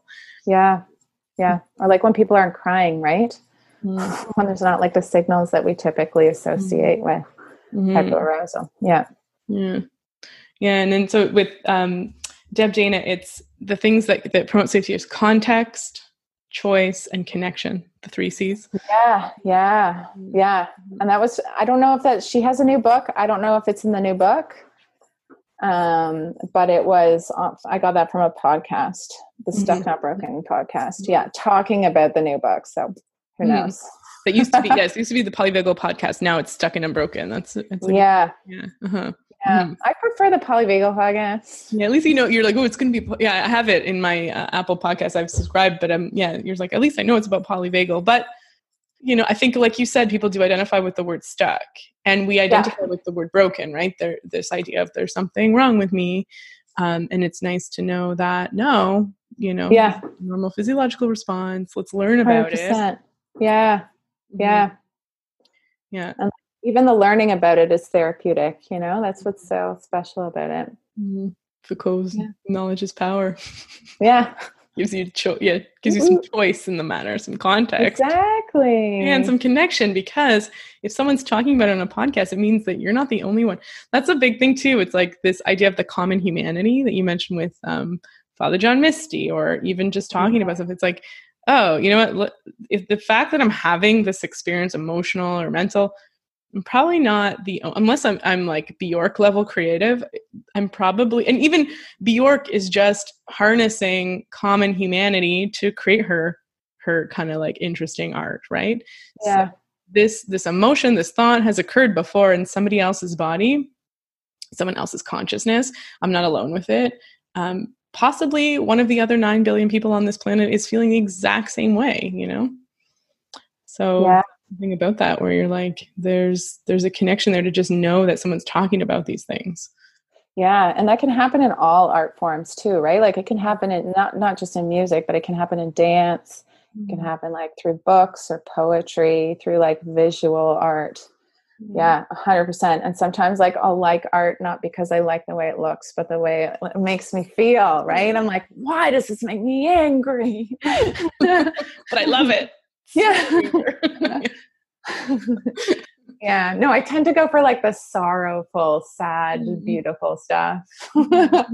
Yeah. I want to amplify this emotion, to look at it. Well, that's actually another thing too, is that let me amplify this to validate it and to really flesh it out, because I'm feeling this kind of feeling. And then you resonate with what you're listening to, what you're looking at, what you're reading about. Yeah. Oh, okay. Yeah, this is a valid thing. It's a little bit bigger now, and I can actually let it show me what it needs to show me, maybe, or But like, imagine if we were raised in a community where it was like emotions are valuable, where like we asked, like, why is it that kid is having temper tantrums, or why are there these behavioral issues, or like, why do we make kids sit in school and listen for most of their time there? What if we encouraged people to have emotions instead of trying to make people focus on their cognitive processes all the time? Would we need to still amplify our emotions, or would we just like be a little bit more intuitively aware of what's going on? Like those gut feelings, maybe we'd actually know what those were, and they'd be a very, very useful tool for most people. Right. I feel like as a society, we're very much like just walking around heads most of the time, not really like being blind to a whole lot of things, because we're not listening to a huge part of our nervous system that has some very valuable information. But, we're always like, oh, I think, therefore I am. It's like the thought process that rules all. It's what differentiates us from animals, like it's all this weird twisted talk of like, Yeah. We need to be on the top of the hierarchy and control nature. Yeah, that's actually, my friend So Victor, twisted. he's been on this podcast twice, and he's like, Descartes is where it all Yes. went wrong. Yes. That's why we have this society that we have, because the mind and body are separate. Animals don't have souls, the whole thing, right? Yeah. And, you know, if an animal doesn't have a soul, like if Coco doesn't have a soul, then my animal body doesn't have one either. It's only my head, you know? Yeah. So the animal of my body needs to be dissociated from, disconnected from, overruled, overcome. Like you said, the willpower, the diets, like the animal asking me to eat is invalid. I need to suppress it. And this whole thing that gets us into trouble sometimes, you know? Yeah. Let's suppress our drives. Like even our approach to sexuality, right? It's like, you got to just avoid it. Shame. And then of course, like a good population of a good proportion of our population will have like these weird, like these odd approaches to sexuality that are sometimes very dangerous, not always, but sometimes. But I mean, that's partly because of how we view it in this shame circle. Like if we talked a little bit more, which I mean, now we talk, at least in my community, we talk about it way more, but like consent and safe spaces and, you know, having safer ways to express those drives and urges, it can be like so therapeutic. Mm-hmm. Yeah, like Mauricio Yoar, who's also on this podcast. So many like other episodes tie in. It's so I feel like we should all get together. Have like just a big conference. He's a sex therapist and he uses narrative therapy and talks about this. Is sexuality, it's like it's a drive, and then he said something else, but it's also something that's been socialized, right? So we have the drive, 100%. We have the socialization, and then sometimes those two things aren't in alignment. It's like my body wants this, but this is how I quote unquote should be. A woman should be like this, or a whatever should be like this. And so, so what happens when those things are they're inconsolable, or I don't even know what the word I'm trying to look for, but you know what I mean? Like you're like shame is generated. And where shame is dissonance. This dissonance, exactly. Then there's this marginalization or this like acting out. And then that can be pathologized, like this idea of sex addiction, where he's like, is it really is that really a thing? There's this question around that. And, you know, 100%. Actually one really interesting thing he said was, so his PhD is with youth sex offenders, which is a very interesting area of study, because you're like, whoa, that's you know, if you're talking about marginalization, it's hard for even open-minded people to be like, oh, that's the group I'm going to empathize the most with, because these are typically people causing trauma to others, right? But those are also people who have been deeply traumatized. And he said that a lot of it, when he just educates some people in this population about the idea of consent, they're like, oh, that makes sense. Oh, never thought about it like that. No one ever told me about that. Okay, cool. And it's like, wow, that is such a simple intervention that we, you know, easily you could kind of label that person as like something's wrong with them. They were born this way. There was something, but it's like, oh, they just didn't know. There was just no conversation around consent in their household or in their school, or it just wasn't communicated. And the way that they identified with sex was problematic in many ways, you know? So this whole thing, like you said, about you know, the body, the mind, the social, how we're socialized. I recently came across some research that talked about people with a porn addiction and how if they were led to believe that it actually wasn't that shameful, that actually really helped their addiction, that like the shame part was part of their addiction and driving their addiction. So perhaps if we like had a healthier view of it overall, like it's like I won't need to hide. And like and there's so much pain that happens out of like people feeling like they don't belong, right? Like being deviant or being like on the outskirts of society, whatever that may be, you know, whether it's like race or like gender nonconforming or whatever. Like it's important for us to belong. And like that alone can sometimes be traumatic because people view us as other. And then when they view us as other, like they're not co-regulating with us, and that like it feels dangerous. And then, you know, a lot of these people go through life like with a really high danger cues thrown at them all the time, right?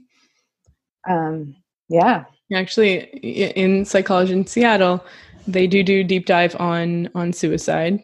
And the biggest risk factor for suicide ideation and actually and the act is not like you would think it would be depression or trauma. It's a lack of belonging, and that's the it is.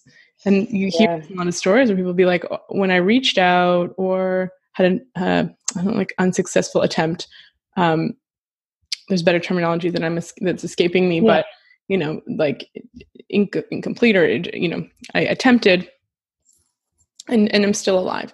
They were like, it was, you know, in getting that sense of belonging or in having that person that showed care, it made all the difference. And you hear a lot of stories like this where feeling like you still have an accountability to your community, or you still have a connection with them, or you belong somehow. And even talking with patients, they'll say, we often ask the question, like, what keeps you here if someone's having suicidal ideation? And they'll usually reference, you know, someone in their life, whether it be a pet or their parents or somebody, you know, that they belong to in a sense, or that they have a sense of belonging with. So it's big, you know. Huge. And like there's this huge myth too around suicide, that like as soon as you ask people about it, it's more likely to happen, like you're encouraging the behavior because you're making it okay, and that is not true. No. Yeah, like just talking about it alone can sometimes be a huge relief. And like you said, like reinforce that connection, feeling understood, feeling like, you know, there's a way out, there's hope, even just like having your story be heard, or like see somebody who's like interested in why or what's going on. Right. Avoiding the situation. But it's kind of like making me think, like, you know, the sense of belonging is not just like, oh, and something that's nice. It's actually life preserving, you know. Alive. It's a fundamental necessity to life, and without it, there's actually a risk to survival, you know? So how Stephen Porges actually came up with the polyvagal theory was he was studying heart rate variability. Do you know about heart rate variability? So it's like the difference between like 2 or more heartbeats, and the bigger that difference is, the better, like the lower your risks for things like cardiovascular disease, diabetes, all cause mortality. So like you're more likely to die and be sick if you have a lower HRV. And so he was like, okay, what makes people have a higher HRV? And it was actually like a sense of belonging and social connectedness, and feeling safe.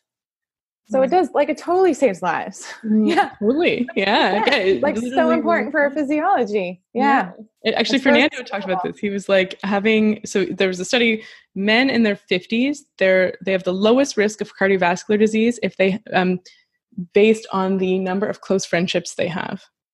Yeah. And he was like, I got 3 more years to get me some good friends. And so we were laughing about, like, he was like, he's like, it might be better to enjoy your chicken, what are they called? McNuggets with your close soulmates than kale with some so-so relationships. Yeah, it's true. So good. 100% true. So I love it. Yeah. Any last thoughts, Steph? This was awesome. I don't really think so. I just really want to hit it home that, like, to be curious is really, really important. But also to go slow, to go at your pace, whatever you do, whatever help you're looking for, whatever support you're looking for, to make sure that you feel comfortable in that relationship with that practitioner. So like sometimes I hear people say like, oh, I went to see a naturopath or I went to see a therapist, but it wasn't a good fit. You got to look for the good fit. Like, it's not going to be a good fit every time. It's just the way it is. Your personalities have to jive. You should be feeling safe and social with your practitioner. You should be feeling safe and social, and you shouldn't be forcing anything. So like if, meditation isn't working for you, don't force it. I wouldn't like say write it off forever, but I wouldn't like force it in that way. I would maybe try something else, or like go for a slow walk, or do a self hold, or try and map out your states. Try to write down, what state feels like what. To be super patient. And if you have one of those things like we were talking about where you feel very dissociated about it and you just can't talk about it, it's okay for now to not be the time, right? It's okay to not look into that, to not dig deep into that. It's like, I often say, I feel like I have this big deep down trauma that like needs to come out. I need, I did a 10-day Vipassana. I got nowhere. Just some anger came out. I didn't find it. It might not be there, but it might be there. But it's like, sometimes you just have to be patient that it's going to come up when and if it needs to, right? To just like let it happen, but also like be curious about it, search it, find your people. Yeah. And if it needs to, because there's a good article called no, it's not no pain, no gain. It's the opposite, but it's dismantling this idea of no pain, no gain, where it's like I have to suffer to heal. It's no. You need to face your trauma. I mean, maybe. But there's also this idea that maybe if there's this deep down trauma, it maybe, if you're living the life that makes you happy and you have satisfaction and joy and you're feeling your emotions, you're embodied and all the things you want, if you're living your preferred life in your preferred identity, maybe it doesn't need to come out, Maybe it does, but maybe not. Yeah. 100%. And just be curious about it. Oh, that's interesting. Maybe it'll come out sometime. Yeah, maybe. Yeah, exactly. Maybe we'll see its shadow. Maybe not. Yeah. That's life. Yeah. I don't know. Yeah. So thank you, Steph. So I'm going to have links in the show notes for how people can find you on Instagram and your website and all the things you offer. And thank you so much. This was such a great convo. I loved it. Taking the time. Like I've never really explained like polyvagal theory like that holistically before. You did a great job. It was great. It was a great experience. It's also like, I do not like talking on podcasts. This is my first podcast. I do not like it, but you were like, do you want to talk about polyvagal theory? And I was like, hell yeah, I want to talk about polyvagal. Like I can't say no to that. So you got me. Podcast coming here. Yeah. My mission is to make it feel like you're not in a podcast. And sometimes I achieve that, sometimes not. So no, it felt pretty good. Yeah. It felt pretty good. Yeah. Thanks, Steph. Yeah. Well, thank you later. so much. Bye. Bye. Bye.